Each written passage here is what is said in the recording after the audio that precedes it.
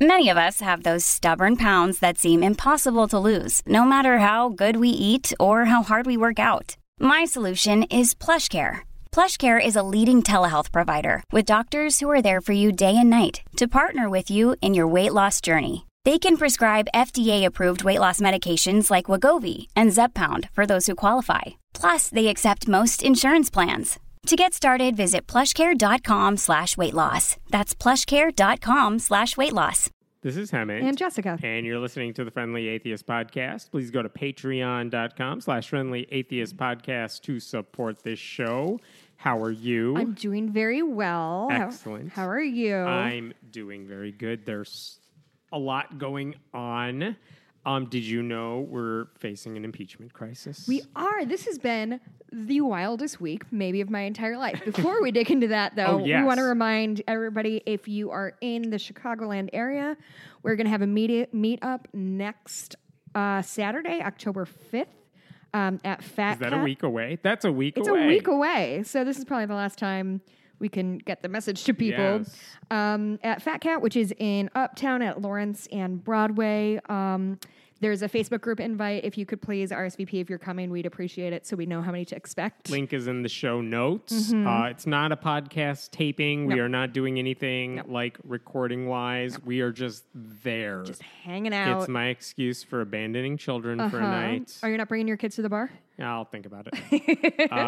But yeah, come. But yeah, it's going to be good. fun. My parents might be there. My brother will Really? be there. Yeah, I have family who cares about me. Isn't that weird? Wow, that is unusual. Oh, also, if he's listening, happy 70th birthday, Dad. I was just in Wisconsin for his birthday, and it was extremely fun, and his friends are shockingly cool.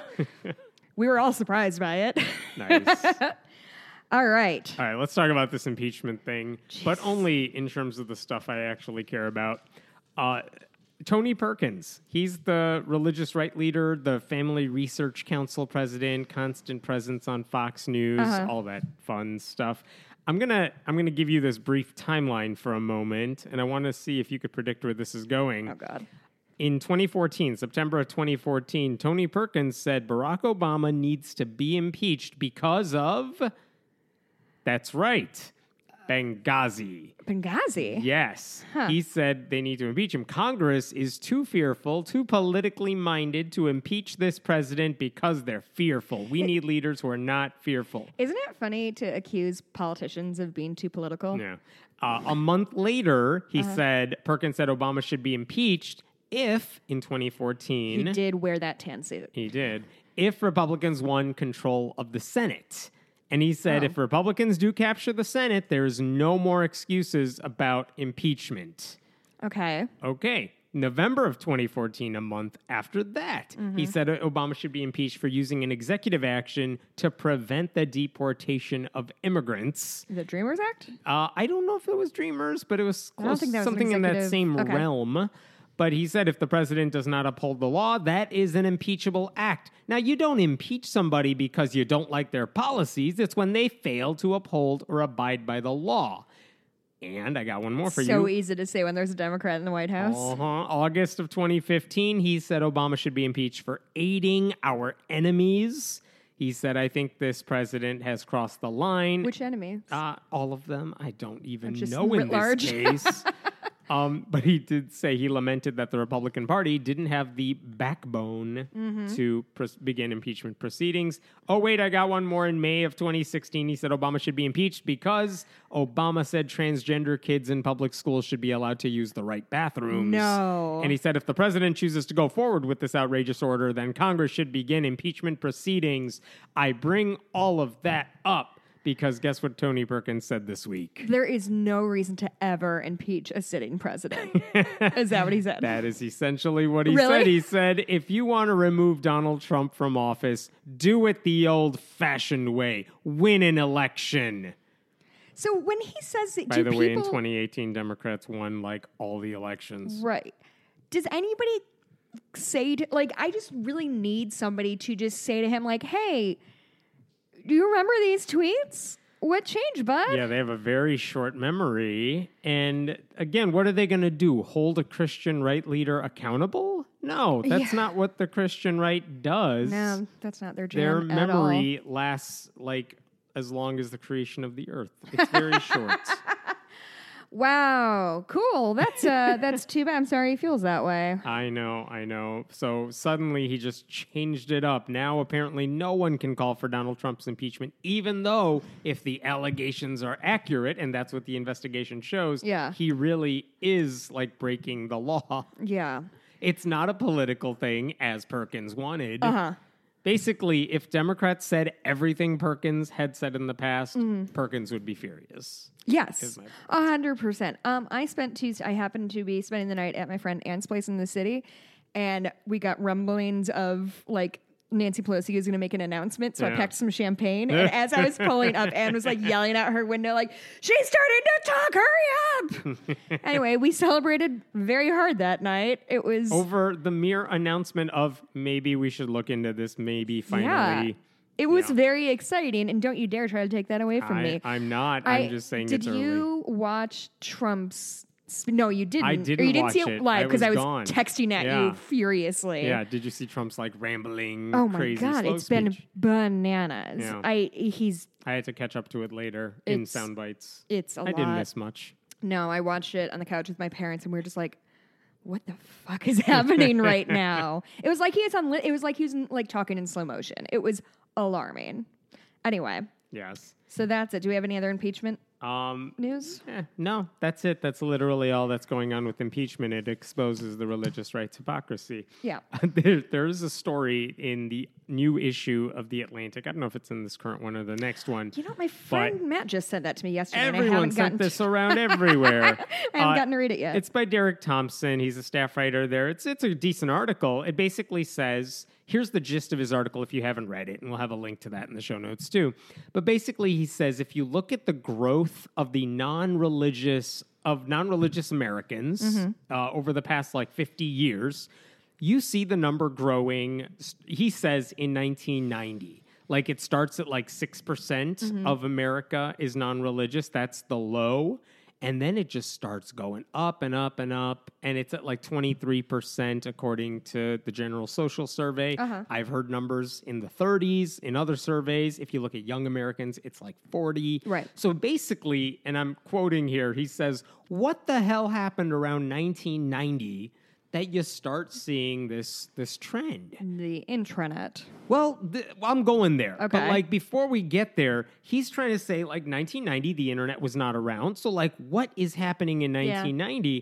And he speaks to a professor who attributes all this to three basic reasons. He's talked to a guy named Christian Smith, who is a sociology and religion professor at Notre Dame. I'm sorry, his name is Christian Smith? His name is Christian Smith. Come on. Nope, that's it. How dare you? And basically, Smith attributes the non-religious rise in the 90s, early 90s, to three things.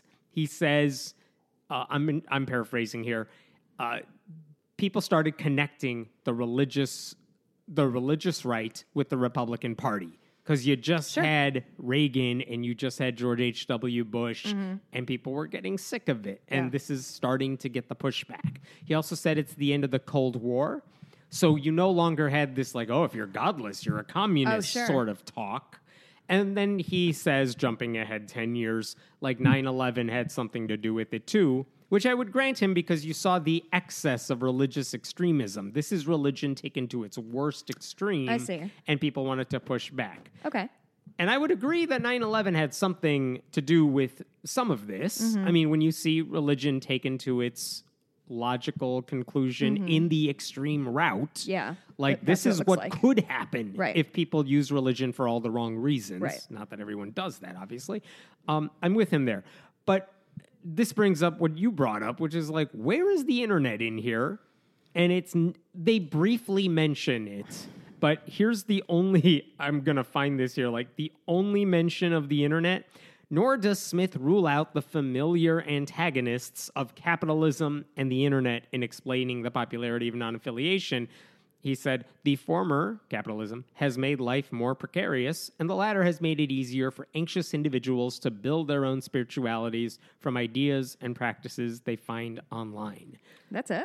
That's it. So here's where I have a problem with it. I think it's pretty specious. If you look at the graph that Derek Thompson actually put in his article, he says, look, what happened in 1990? Because in 1991, you see this low end of 6%, and it starts trending or staying the same, but it's like a staircase the rest of the time. But actually, if you look at the graph, you go from like, I'm starting in 88, 8%, 8%, 8%, 6, 9%, 9%, then the number starts going higher. Okay. To me, the 6 is almost an anomaly for 1 year, and then it's back to normal. Yeah. And then it starts getting into the double digits and higher. The double digit rise, which to me is really where you start getting higher and higher. Right. That starts in 96, 97, which tracks. coincides, like I was a latecomer to the internet because I was like, a freshman around that time, close to it. And like I was late to the internet because I was a baby. And so like the internet, we're talking mid 90s. Yeah. And we're that's when I talking got on. about, this is what I was surprised that they didn't cover this in more depth, because that to me is the biggest instigator of what fueled the rise of the non-religious. I agree. Has relatively little to do with 9/11 or the New Atheist books or Richard Dawkins, which is like 2006 we're talking here, Right. all the God Delusion, all those books and stuff. None of that happened until like well after this rise was already starting. And I would argue this idea that you can meet other atheists. You're no longer isolated. You realize other people share your heretical views, which is not something you would have maybe seen in your cloistered bubble. Yeah. And the fact that you could now ask all those burning questions you had that like the nun in CCD would like be mad at you about, or your pastor would be like, well, just have faith. Like, why does Adam have a belly button? Yeah. Just have faith. All those... I mean, I would say even before that, like, yes, you can find like-minded people, but I think you can almost just as importantly learn that there are non-like-minded people. If you grow up in an area that's all Catholic, say, or all Baptist, that's all you know, and it might not even occur to you to question anything because that's what everybody around you does and believes and says and perpetuates. And it's easier to live in your bubble. Yeah, and then as soon as you find out that people either don't believe in anything or believe just as strongly as you do, but about something else, that has to click something in your brain of like, wait, I thought we all decided this one thing was right. Right. And all of a sudden, you don't even have to ask anybody. Like, if you have doubts, the biggest thing you could do is start bouncing those ideas off of somebody, somewhere, anything. The worst thing is like, oh, God, I think these thoughts, but I don't know what to do with them, and that's frightening. And all of a sudden, it's like, okay, well, what happens if I don't think God exists? And you find people saying roughly the same thing. I can tell you from my experience, having those thoughts, not having anybody to talk to that I knew of anyway, I would look online like, well, what happens if this doesn't make sense? Right. I would find websites by what totally looked like a dude in his basement, like writing these manifestos or something. Yeah. But I remember reading it and saying, wow, that makes a lot of sense, actually.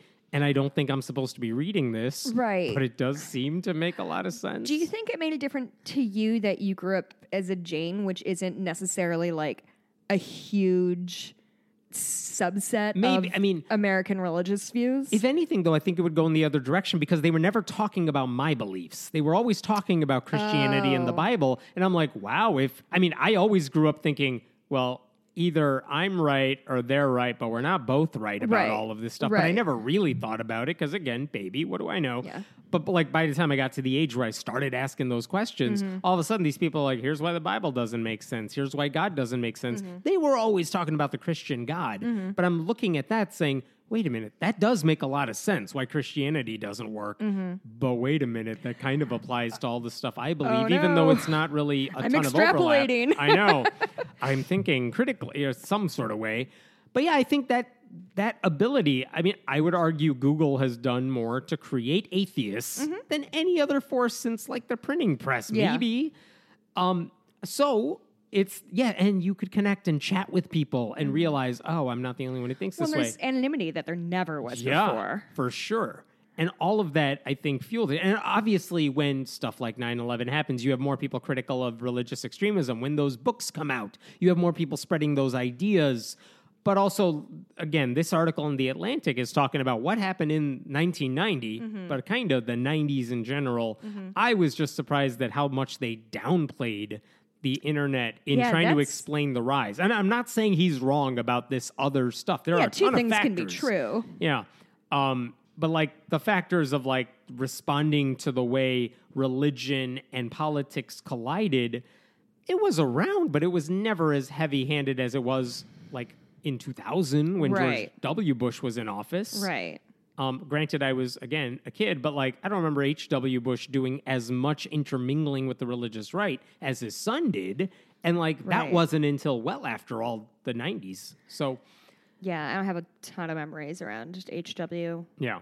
So anyway, that Atlantic article, it is a good one. Read it. I am surprised at the downplaying of the internet in all of that. Yeah, that seems pretty wild. Okay, so I heard a new argument this week for why we should not allow abortions. What? Yeah, I know. This is one that's going to finally convince me? Yeah. Sean Duffy, he's a Republican from Wisconsin. He's a member of Congress. He has, I believe, proposed a bill, or at least thrown his support behind a bill, that he's retiring, by the way. He's about to have his 9th child. Oh, my God. Uh-huh. This one, he knows ahead of time, has a congenital heart defect. Jesus. He's going to have to spend time with, obviously, the kids, so he's going to retire. Fine. Okay, whatever. I hope the best for the baby. Yeah. Also, he's done a lot of horrible things, so I'm glad he's gone. Wishing the best for the baby. But one of the last things he's doing now, while he's sitting in Congress and totally not worrying about impeaching Donald Trump, he introduced a bill that would ban the termination of a pregnancy based on certain factors. Okay. For example, and we've heard this before, like, you can't do sex selection. If we ever get the technology, you shouldn't be allowed to abort a fetus because it's going to be a girl or something like that. Okay, fine. Sure. But also he says he's adding sexual orientation to the list. Because what if we find a gay gene, which doesn't exist, but whatever. He's saying like, well, it's a factor. There's a study that came out that said genetics may play a component in homosexuality. And he's saying, well, I care about gay people so much that I don't want them aborted. He said, quote, I believe it is vital we begin now to set ethical standards to protect the lives of unborn gay children, because all children are entitled to love, acceptance, and most importantly, a right to life regardless of their sexual orientation. See, he's a champion of LGBTQ people, and that's why he wants to make life harder for women. Are you kidding me? I don't know why, but this filled me with rage that I did not expect. Are you fucking kidding me? The right is saying that they care so much about LGBTQ rights that they want to prevent abortions to protect future. Well, so now we know they hate women more than they hate queer people. So that's like a cool, fun thing that we know now. And they need them to stay alive because how else are they going to discriminate against gay people if they're not born? I am going to flip this fucking table over. I'm so angry. Again, who's this guy, Dennis Duffy from 30 Rock? Sean Duffy. And basically, he's using LGBTQ issues as a smokescreen to normalize restrictions on reproductive freedom. Forgive me if I don't think this is a good faith argument, Hammett. But history has shown me that conservatives only use science when they know it supports anti-science motives. Yeah. Like lowering abortion rates by a gay gene? Yeah. For a guy Hey, sir, do you know what genes are? For a guy who says, I'm all about love, acceptance, and a right to life. Unless you're a whatever LGBTQ person trying to live and doing and living your life and being happy, in which case he'll be against you. This is the logical conclusion of the idea that conservatives don't give a fuck about you once you're born. But before you're born, holy shit, they care so much about you. And then you're born and it's like, have you tried stop being gay or right? He accidentally. So is it natural or is it not natural? Yeah, he is accidentally implying that being gay is not a choice, which has been a right-wing talking point forever. You choose your gender. You choose to be gay. And he's like, no, you're born gay. And I respect that. And that's why women must have their rapists' babies. The talking out of both sides of your mouth that these assholes tend to do is infuriate because you can't fucking pin them down on any one opinion. Except for they hate women. The director of the reproductive rights program of the National Women's Law Center, pointed out, like, Republicans are doing nothing to protect LGBTQ individuals from discrimination on an everyday basis. It's offensive that this is the way he's approaching it. Because, again, if your way of protecting LGBTQ people is let me make women suffer, and then you do nothing to actually help LGBTQ people... That would have been my 47th draft of that. It would have started with like, fuck you, fuck you, fuck you, fuck you. And then like, okay, Jess. Right. Like, to see the Google Doc, she wrote that statement. Yeah. Just don't look at the history. You'll hate it. Mm-hmm. Oh, my God. Oh, my goodness. Can we talk more about how the right hates women? Oh, yes. Go on. Which is my favorite talking point. So... what do you know about End the Backlog, Hammett? Because we've talked about it here before. Backlog sounds like rape kits. That's the association I've had with them. Yes, that's exactly right. So End the Backlog is a nonprofit that is dedicated to cutting down the numbers of untested rape kits. Smart. Because as of 5 years ago, there were as many as 400,000 untested rape kits. So if you kind of pull out from those numbers... I don't have the numbers in front of me, but they say something like 1 in 5 or 1 in 10 rapes is actually reported, and even fewer are taken seriously, and even fewer are like use the rape kits to try to catch the person who was the rapist. So when you're looking at that number, that's winnowing down so quickly of like how many rape kits we could potentially have. I think 400,000 is simply too many to have not been tested. Maybe I'm the crazy one here. Anyway, so in 2009, some Detroit politicians found more than 11,000 untested kits in a police storage warehouse. Some of these dated back to 1984. Some of these rape kits are older than I am as a human adult woman who owns a house. Wayne County prosecutor, her name's Kim Worthy. She is the real shero of this story. She and her team started the process of testing the kits. Fun typo, I put testing the kids. That's a weird, dumb story that I want to read. Testing the kits, investigating the crimes, and prosecuting the perpetrators. So, last month, after a decade of work, they finally tested the entire backlog. Hey. Which is great news. And remember, 11,000 untested kits. So far, 824 serial rapists have been identified. Wow. 824 serial rapists have been identified. So the fact that these tests sat unchecked for decades and decades means that 824 people were allowed to continue to rape women because the police did not think that this was an important enough issue to look into. Anyway, they've already convicted nearly 200 men, which is huge, and there's still hundreds of investigations underway.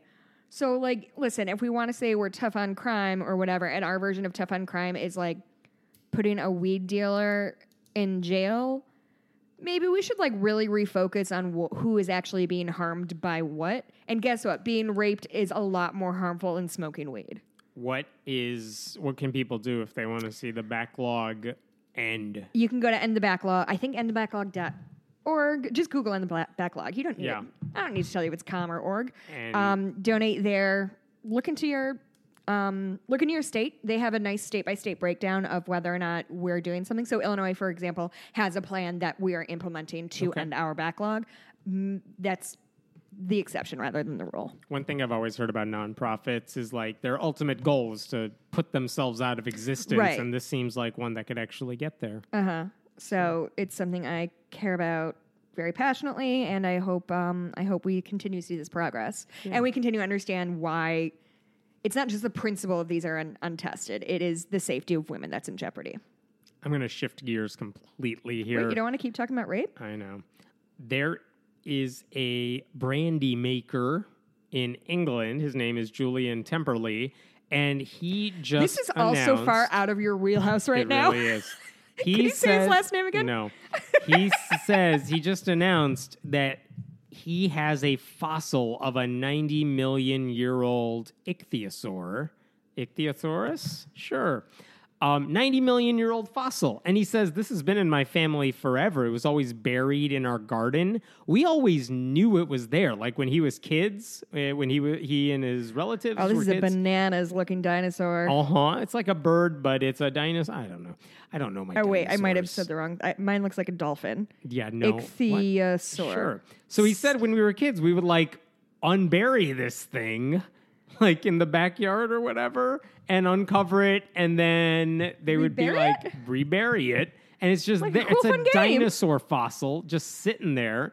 And he said, like, a couple years ago, there was a flooding in his town. He's like, I should really not keep this thing buried. Then he saw some documentary on TV with David Attenborough, and they were digging up a similar fossil. And they were like, look at the fossil here. Like, we have bits and pieces, but like, look at how cool that is. And he's sitting there thinking, well, I have like the entire thing in my home here. They should check this out. And he like pays money to the guy David Attenborough was with, saying, hey, I got this thing you might want since you like him so much. Ichthyosaur? Uh-huh. And they looked at it and they're like, holy crap, this is one of the best ones we've ever found. They cleaned it. Great. Okay, so now it's on display, not at a museum, but at his brandy making factory or whatever it is. And they're also making like the outline of the fossil, the logo for some of their alcohol. I don't know how it works. So his... Okay, fine. I'll tell you where I'm going with this story. According to him, though, his family his ancestors discovered this fossil way back in like 1850. And guess why they buried it in the first place? Because people are idiots. That too. They buried it because they saw it and they're like, oh no, this contradicts the book of Genesis that says God created Adam and Eve. British, you're supposed to be better than us. But remember, 1850 is almost a decade before On the Origin of Species came out. Evolution was not a word people used. Like, you didn't really know where we came from. And so Genesis was as good a reason as any. And these people are like, oh no, this is information. We must destroy it or hide it or suppress it. Oh my God. So they did. And this story was passed down generation after generation. And this guy is like, my ancestors were silly. It's like, dude, you were keeping this amazing fossil hidden the whole time and you knew about it. He actually said, quote, I imagine that for my ancestors, quote, it was an interesting thing that you buried and kept to yourself. Eventually, Darwin came along and convinced people that fossils weren't anything to do with Satan.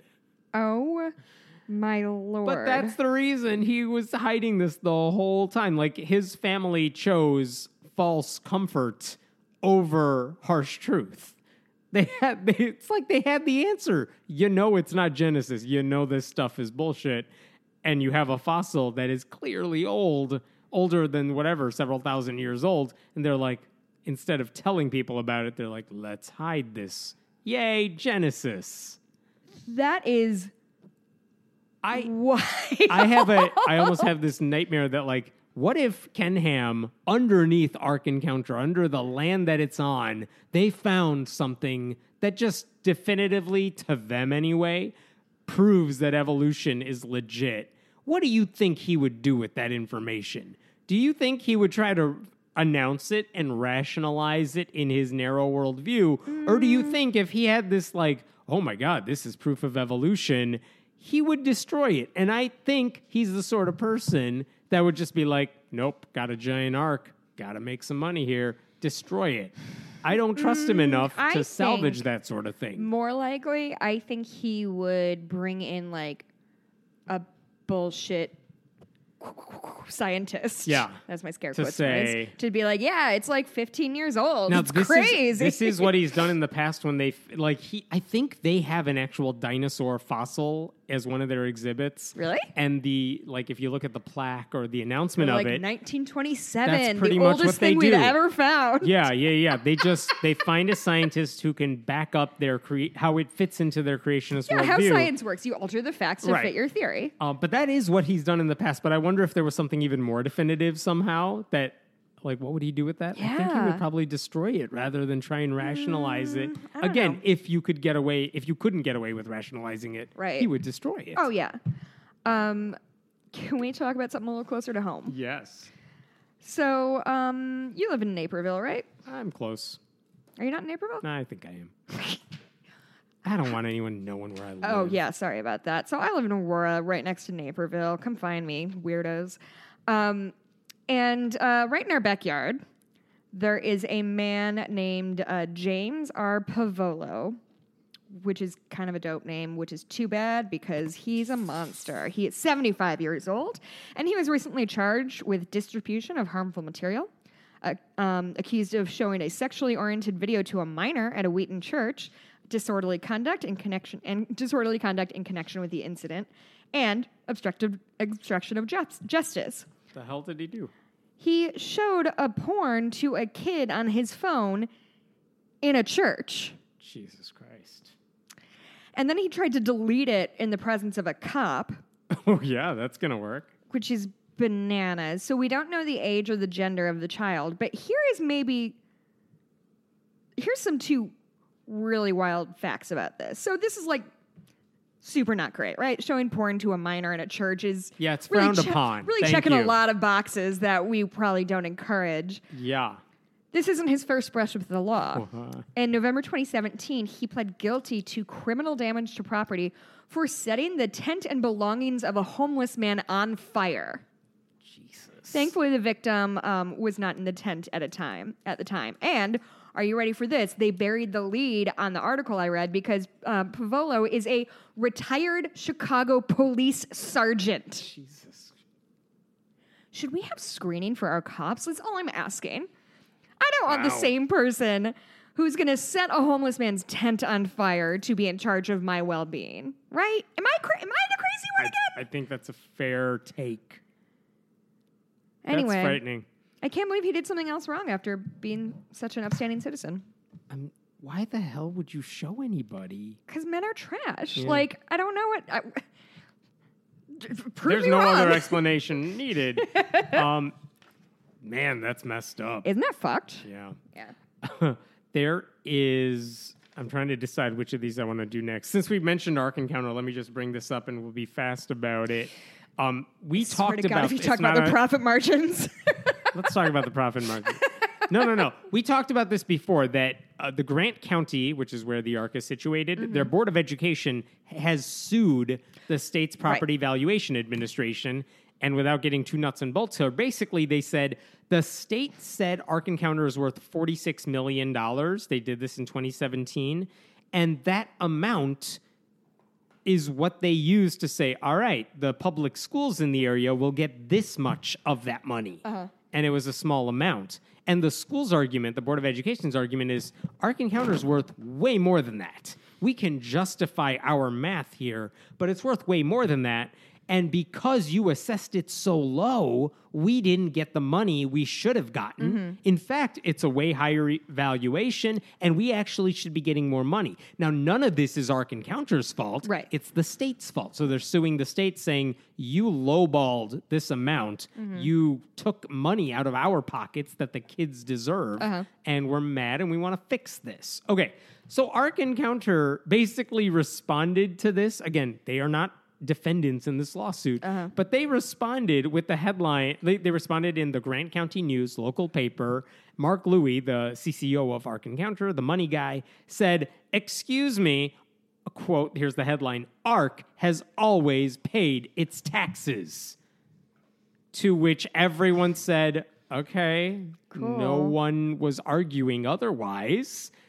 He even said, some readers of the Grant County News might mistakenly believe that Ark Encounter does not pay its fair share of taxes. That is not the case at all. We super do, guys. No one was arguing this. Cool. We know they paid it. No one's saying they didn't pay it. We're saying the state gave you the wrong amount. We're mad at you for other reasons, not this one. He also said, we pay the bill faithfully, yet careless reporters with other newspapers and atheist bloggers. That's you! Oh my God, do you think he's actually talking about you? I actually think he might be. We'll want you to believe we have done something wrong. That is not true. Ken, hi, it's me, Jessica. Thank you for listening. I know, God. Right? Again, literally none of these people have said they're not paying their taxes. Anyway, here's what happened this week. Matt Morgan, who's the superintendent of Grant County Schools, has responded to that letter in the Grant County News. And he basically said, like, what the hell are you talking about? He says, like, the ARC has paid every tax bill that it has been presented. The district has been and continues to question the assessed value of the ARC on which those taxes are based. And he even said this is a win-win for everybody because there is a cap on how much, like, revenue can be increased, like property tax revenue. In fact, if ARC Encounter has to pay more in property taxes, the people in the community would, by law, have to pay less because you can't go above a certain number. Interesting. So if ARC Encounter it has to pay the amount we think it's supposed to be paying, this is a win for the entire community. We're fighting this on behalf of all of you. Now, to be clear, like a judge has said, I don't think the school board has any standing to bring this case. The school board is saying, yeah, we do. If we don't bring this, who can be? We're affected by the state lowballing the amount. So we don't know how this will end. But it was amusing to see the superintendent of the school saying, ARC, we're on your side here. Right. We know you pay it. What are you doing? It's like that the political trick of, like, don't answer the question they asked, answer the question that you wanted them to ask, but, like, get mad at the thing that you think that they're mad at. So that's effective. Yeah. There is another story I wanted to bring up. This involves a Christian magazine, which I find funny because the title of the magazine is always listed in all caps, which is the way they talk online anyway. But it's called Relevant. Relevant. We're relevant. Sure you are. Cameron Strang is the name of the founder of the magazine and basically their head honcho. His dad actually founded the Christian magazine Charisma, which is not in all caps for some reason. Charisma. Thank you. And Charisma is like the insane media outlet that's like, witches are all around us. We must destroy the witches. Oh, no. That is like 90% of their articles. Cool. But Relevant is supposed to be the cool, hip teen version that doesn't talk about witches, but talks about, like, cool Christian stuff. And, like, do they? No, but they try. But anyway, here's what happened this week. The Cameron Strang, the guy behind all this, basically got called out by a lot of former staffers as being racially insensitive. Uh-oh. I know, conservative Christians, racially insensitive, Call never. me shocked. But the examples they provided of what this guy did is bananas. Here's the most egregious example. There was one cover of Relevant that featured the band The Roots, the Jimmy Fallon house band, right? Like, they're band from Philadelphia, and the issue didn't sell as many copies as they had anticipated. So, of course, if you're working for the magazine, you're going to have a discussion. How come this magazine didn't sell what we thought? What should we do differently in the future? That is a normal conversation to have. What was Cameron Strang's response to why the issue didn't sell? Oh my God, is it black people? I'm going to quote, maybe our audience doesn't want to see scary black men on the cover. Oh, that's even worse than I thought. Oh, yeah. Yeah. He also called another writer a curse, like literally a curse. I'm sorry, scary black men? That's what he said, according to the black staffer, who's like, what the hell are you saying? They have a black staffer? They had multiple people of color on the staff, but they are, at least the ones who wrote this, they're like, I had to leave. Because this guy is like, they said, I think all the gist of all the articles is like, he's not trying to be racist. He doesn't think he's racist, but he's saying all this racist stuff. Well, he's like old man racist. He's old man racist. He's like, says all the wrong things. Right. And even when we tell him he's saying this stuff, he just keeps doing it. God. And it makes all of us very uncomfortable and unwanted and all that stuff that you would expect. Have you read Questlove had a... Who is in The Roots. Who's in The Roots had maybe an article or just an essay or something about like what it's like to be living, like walking through the world as somebody who's perceived as literally a scary black man, and like talks about going to his own apartment in New York and like realizing the woman who he's on the elevator with is like nervous to be around him, and just like what that does. And it's interesting and cool because that guy, once again, quiet part out loud. The right is going senile collectively, Man. I think. They also had a thing about Black History Month. that basically here's another quote from Cameron Strang, according to a former staffer. They had done this thing, like little fun articles about like the definitive ranking of Thanksgiving side dishes. That's sort of like you expect hard-hitting journalism. Just a clickbait article. There's nothing wrong with that per se, as long as you're upfront about it. But then they said they were going to publish something not clickbaity, but something just kind of whimsical during Black History Month. But here's Cameron Strang's response to that. Wait. We're going to publish something every day for Black History Month? Yes, said the staffer. Well, no one talked to me about it. As if you have to run it by him because you might be posting stuff about Black history. He was then saying, I share that I was unaware that I needed permission to commemorate Black History Month. Oh, my God. And then, according to the same dude, what did Cameron Strang say? He scrolled through February's 28 days on the computer screen, and his lip curled as he looked at placeholders on each day for an article related to Black history. Quote, "What about people who aren't interested in that?" he asked. Oh my God! Anyway, that has been so there was a lot of this stuff. And then he went on about how we need to be careful not to waste editorial energy. Sure. And he complained that, quote, now we'll have to post 7 or 8 articles per day, unquote, to offset posting one relating to race for Black History Month. Wow, this guy's a treat. Yeah. Now, here's what Cameron Strang, the magazine's people, issued a statement when all this kind of hit the fan, because the guy posts this article on medium.com, like just post this blog post. Then a bunch of other staffers former staffers start corroborating it, adding their own examples. Oh my God. And the magazine basically said like, oh, we're sorry they went through all this. We are working to fix the whatever. Typical boilerplate thing. Strang has announced this week, I think he did it on Thursday or Wednesday this week, he issued kind of an apology. It's not a bad one as far as apologies go. I'm not reading the whole thing, but I've learned how my insensitivity has hurt people, and when it came to women and people of color on our staff, I was blind as to how some of my statements were especially insensitive and hurtful. I've caused pain to a lot of people. I'm deeply sorry. Relevant is a Christian company, and as its founder, I should be held to a higher standard. He said he's going to step away from the position, not quit, not resign, just step away. Call it a sabbatical or a leave of absence, but I want to use an extended period of time to engage a process of healing, growth, and learning. He added, He has to heal? Yeah. He added, I'm deeply sorry to the people I've hurt. I'm sorry for my toxicity and insensitivity in leadership. I don't want to be that person anymore. Holy shit. Not bad. That's a good apology. Yes. It's better than the apologies you tend to see. Yeah. It's not I'm apologizing if you were offended. Yes. Now, I was curious about this because I didn't know the answer that you would give to this.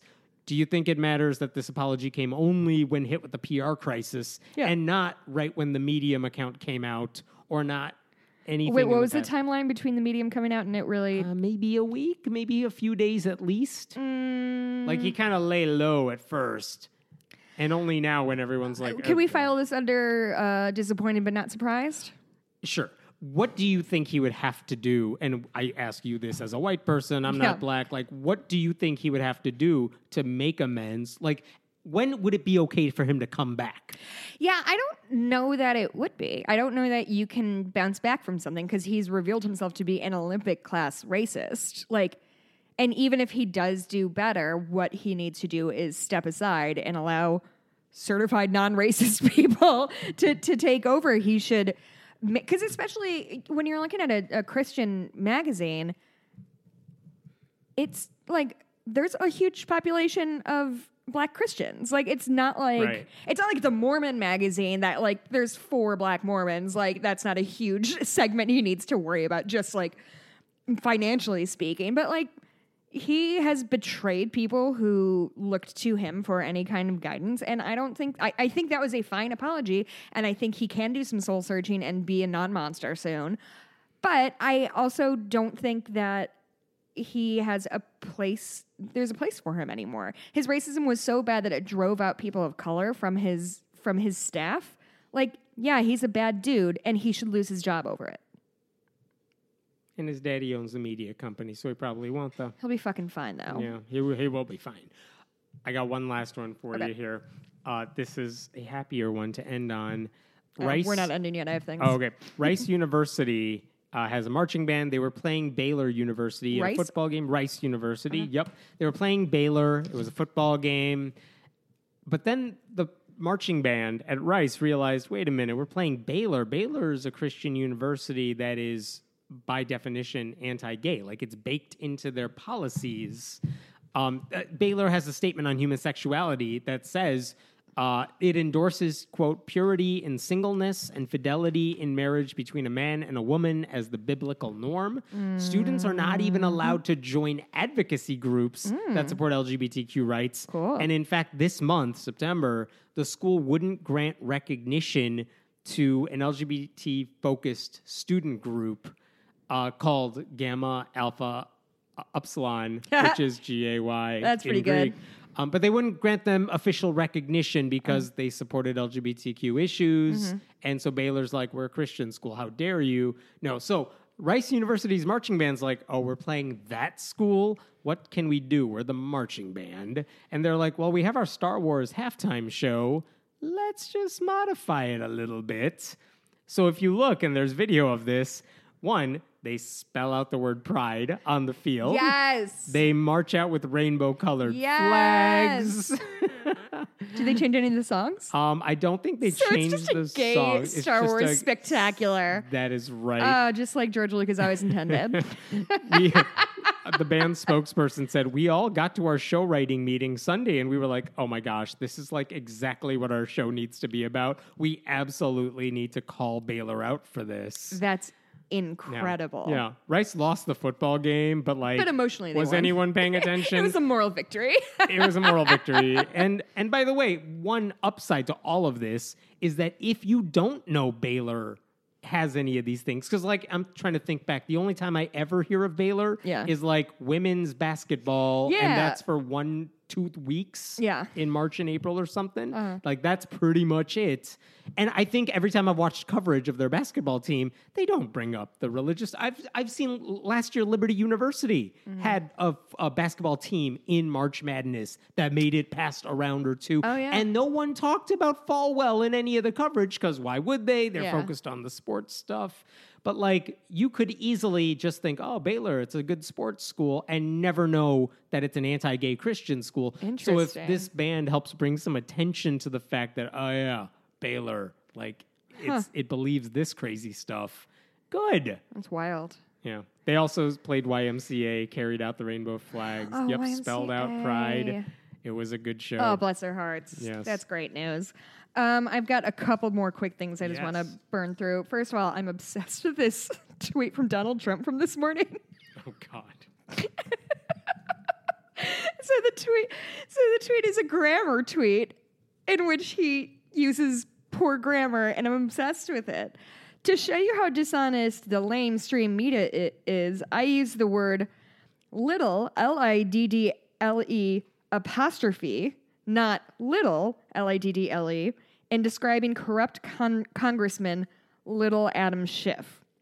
Low ratings CNN purposely took the hyphen out and said I spelled the word little wrong. A small but never-ending situation with CNN. So so he wanted to call Adam Schiff little, spelled with D's instead and of an T's apostrophe at the end. At the end, which doesn't make any sense. Which is what you would do if you dropped. He's not saying LIL with an apostrophe. Exactly. Thank you. That's probably what he was going for. The word little with a random apostrophe, but he's calling it a hyphen. And there's no reason to make it little, like a pot has a lid. Yeah. What was wrong with... So it is so beyond comprehension, but I can't stop reading it. And also today say he spelled the word describe wrong. It's all so good. He's a monster and he's made every waking moment of the past 2 years torturous. But this kind of shit... I feel like the phrase grammar Nazi has to be thrown into this conversation somewhere. But a bad grammar Nazi. I actually didn't tell you about this before, but I have a story about a Christian pastor talking about Greta Thunberg. Oh, boy. I've actually never said that out loud. Thunberg? Yeah, I think that's right. I'm just going to go ahead and... so he was on... who is his name? It's Robert Jeffress. Oh, Robert Jeffress. Oh, Jeffress. God.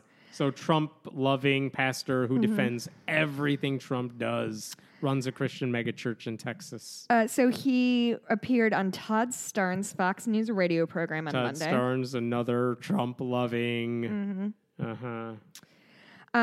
He said that Greta needs to stop worrying about the imaginary climate crisis and just read the Bible. Oh, yeah. He said, quote, the only thing more fun than listening to him being unclear, is listening to the liberals whine that he had the audacity to, Trump, had the audacity to skip the climate summit. I tell people all the time, this president is brilliant. He decides to skip attending a session on an imaginary crisis, climate change, and instead he chooses to lead his own conference on a very real problem. Yeah. Global persecution of Christians. According to Jeffress, God created the universe to serve us, not for us to serve the environment. Quote, this Greta Thunberg, the 16-year-old, she was warning today about the mass extinction of humanity. Somebody needs to read poor Greta Genesis chapter 9 and tell her the next time she worries about global warming, just look at a rainbow. That's God's promise that the polar ice caps aren't going to melt and flood the world again. Genesis 9, by the way, if she needs... First of all, she can read for her damn self. Yeah. She doesn't need someone to read to her. Yeah. But Genesis chapter 9, if that's where this wisdom is coming from, I looked it up. Oh. Genesis chapter 9 is also where they say Noah was 950 years old. Mm-hmm. Totally normal. But he moisturizes. He looks great. That's why the Ark Encounter has such a nice little display for him. But yeah, like if you listen to if you want to know why young people are walking away from Christianity, like it's just and scientific garbage. Illiteracy, it's condescension. Yep. It's like, what? She cares about saving the world. Shut up, little girl. Yeah. We got religion to worry about.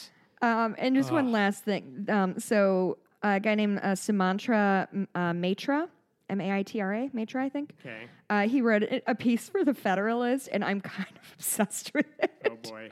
I just want to read some pull quotes. It's just like... It's a conservative website. It's a conservative website, and he's linking... Of horrible takes. Yeah, nuclear bad takes. Yeah. And he's just saying that, like, environmental activism is rebranded paganism. Which, sure, right. Sure.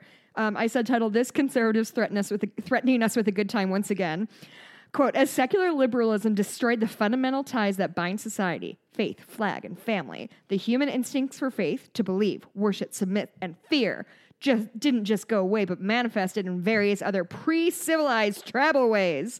For example, a liberal cemetery, blah, blah, blah, boring. Members have blocked DC and London intersections, quote unquote, twerking the way people in a pre-civilized era would perform a fertility dance and pray to Gaia. You know, twerking and Gaia. They've clearly not met pagans or know how they worship. Can you just go ahead and let me know every time you hear a buzzword in this paragraph? Because it is a doozy. I wrote about her long before the new woke capital fanatics adopted her as a pawn. Ding. In a recent speech to the UN, while clearly having an emotional meltdown. Oh, yeah, triggered. She told assorted leaders, voice trembling, that they have failed the children and history wouldn't be kind. The, quote, gatekeepers immediately hailed her as a brave savior as well as a vulnerable autistic teen who shouldn't be bullied. So there you have it. Sexualized dances, psychedelic hallucinogens, worshiping nature, confessing sins and pagan animism, worshiping purified teen saints, and throwing them up on an altar bereft of their childhood to promote a greater cause. Add that witches hexing Brett Kavanaugh and having a Ouija board invoke the spirit of Karl Marx, and everything old is new again. Sometimes I'm writing stuff for the website, and I work hard to make sure I'm doing like citing stuff accurately and making a fair argument because a cheap shot a good faith argument. Yeah. And then I realized, wow, I could totally not do any of this and I could still get a job. Oh, yeah. And just write complete horseshit. Just Facts pull it out of my matter. ass, sound angry and grieved, and whatever, just make fun of a little girl. Good to go. They are ready to hire. The modern left is a combination of two of the worst impulses in human history. First are the ultra-privileged bourgeoisie, which, having lost their old Judeo-Christian faith, are instinctively attracted to pre-civilized rituals. That pre-civilized rituals, I don't know why, but it feels racist to me. It feels like a racist dog whistle, and I can't put my finger on why. Maybe I'm a little off kilter there. From overt sexuality to fewer family ties. Consider late Roman public orgies, and you get an idea. I love this guy. At the same time, I'm just going to finish this, and we can be done. I'm just obsessed with it. Pitch meeting in that website's room for what article should we have up today? Roman orgies. I got it covered. I know how to link it up. At the same time, human minds feel a gaping void that still needs to be filled by an alternate faith. No. It's in that intersection where this occultist, apocalyptic climate paganism comes from. It gives some privileged people a noble purpose. Y'all. Dude. I feel seen. If you're depressed right now, you could write for the Federalist. Just start trashing everybody. Yeah, maybe I should pitch the Federalist. There you go. I have some good ideas. So as a reminder, October 5th, 5 p.m. at Fat Cat in Uptown in Chicago. Come say hi. We'll be there for a couple hours. Unless no one is there, then I'm leaving in 5 minutes. Okay, well, I'll hang out for a couple hours because my friend Megan's going to be there, and I haven't seen her for a long time. So if nothing else, it will be me and my husband hanging out with our friend Megan. There you go. You can follow Hemmett on Twitter at Hemmett Meta. You can follow me on Twitter at Blueberry, BLUEBURIE. You can order cross stitches from my shop. I do a lot of custom work. It's Bitches Get Stitched Done. I have a new website, jessicabluemkegreif.com. Look at you. JESSICABLUEMKEGREIFF. I have a lot of German names. Why don't you send me a link? I'll add it to the notes. Yeah, so if you want to hire me for public speaking or writing, then you should do that because I would like your money. Oh, speaking of which, donate to Patreon. Do we have a new goal coming up for Patreon? I feel like we're about to hit a goal. I'll double check. I'll get back to you. I think we have maybe transcripts coming up soon. Yeah, probably. Cool. All right. Thank you for listening. Bye, we'll talk to you next week.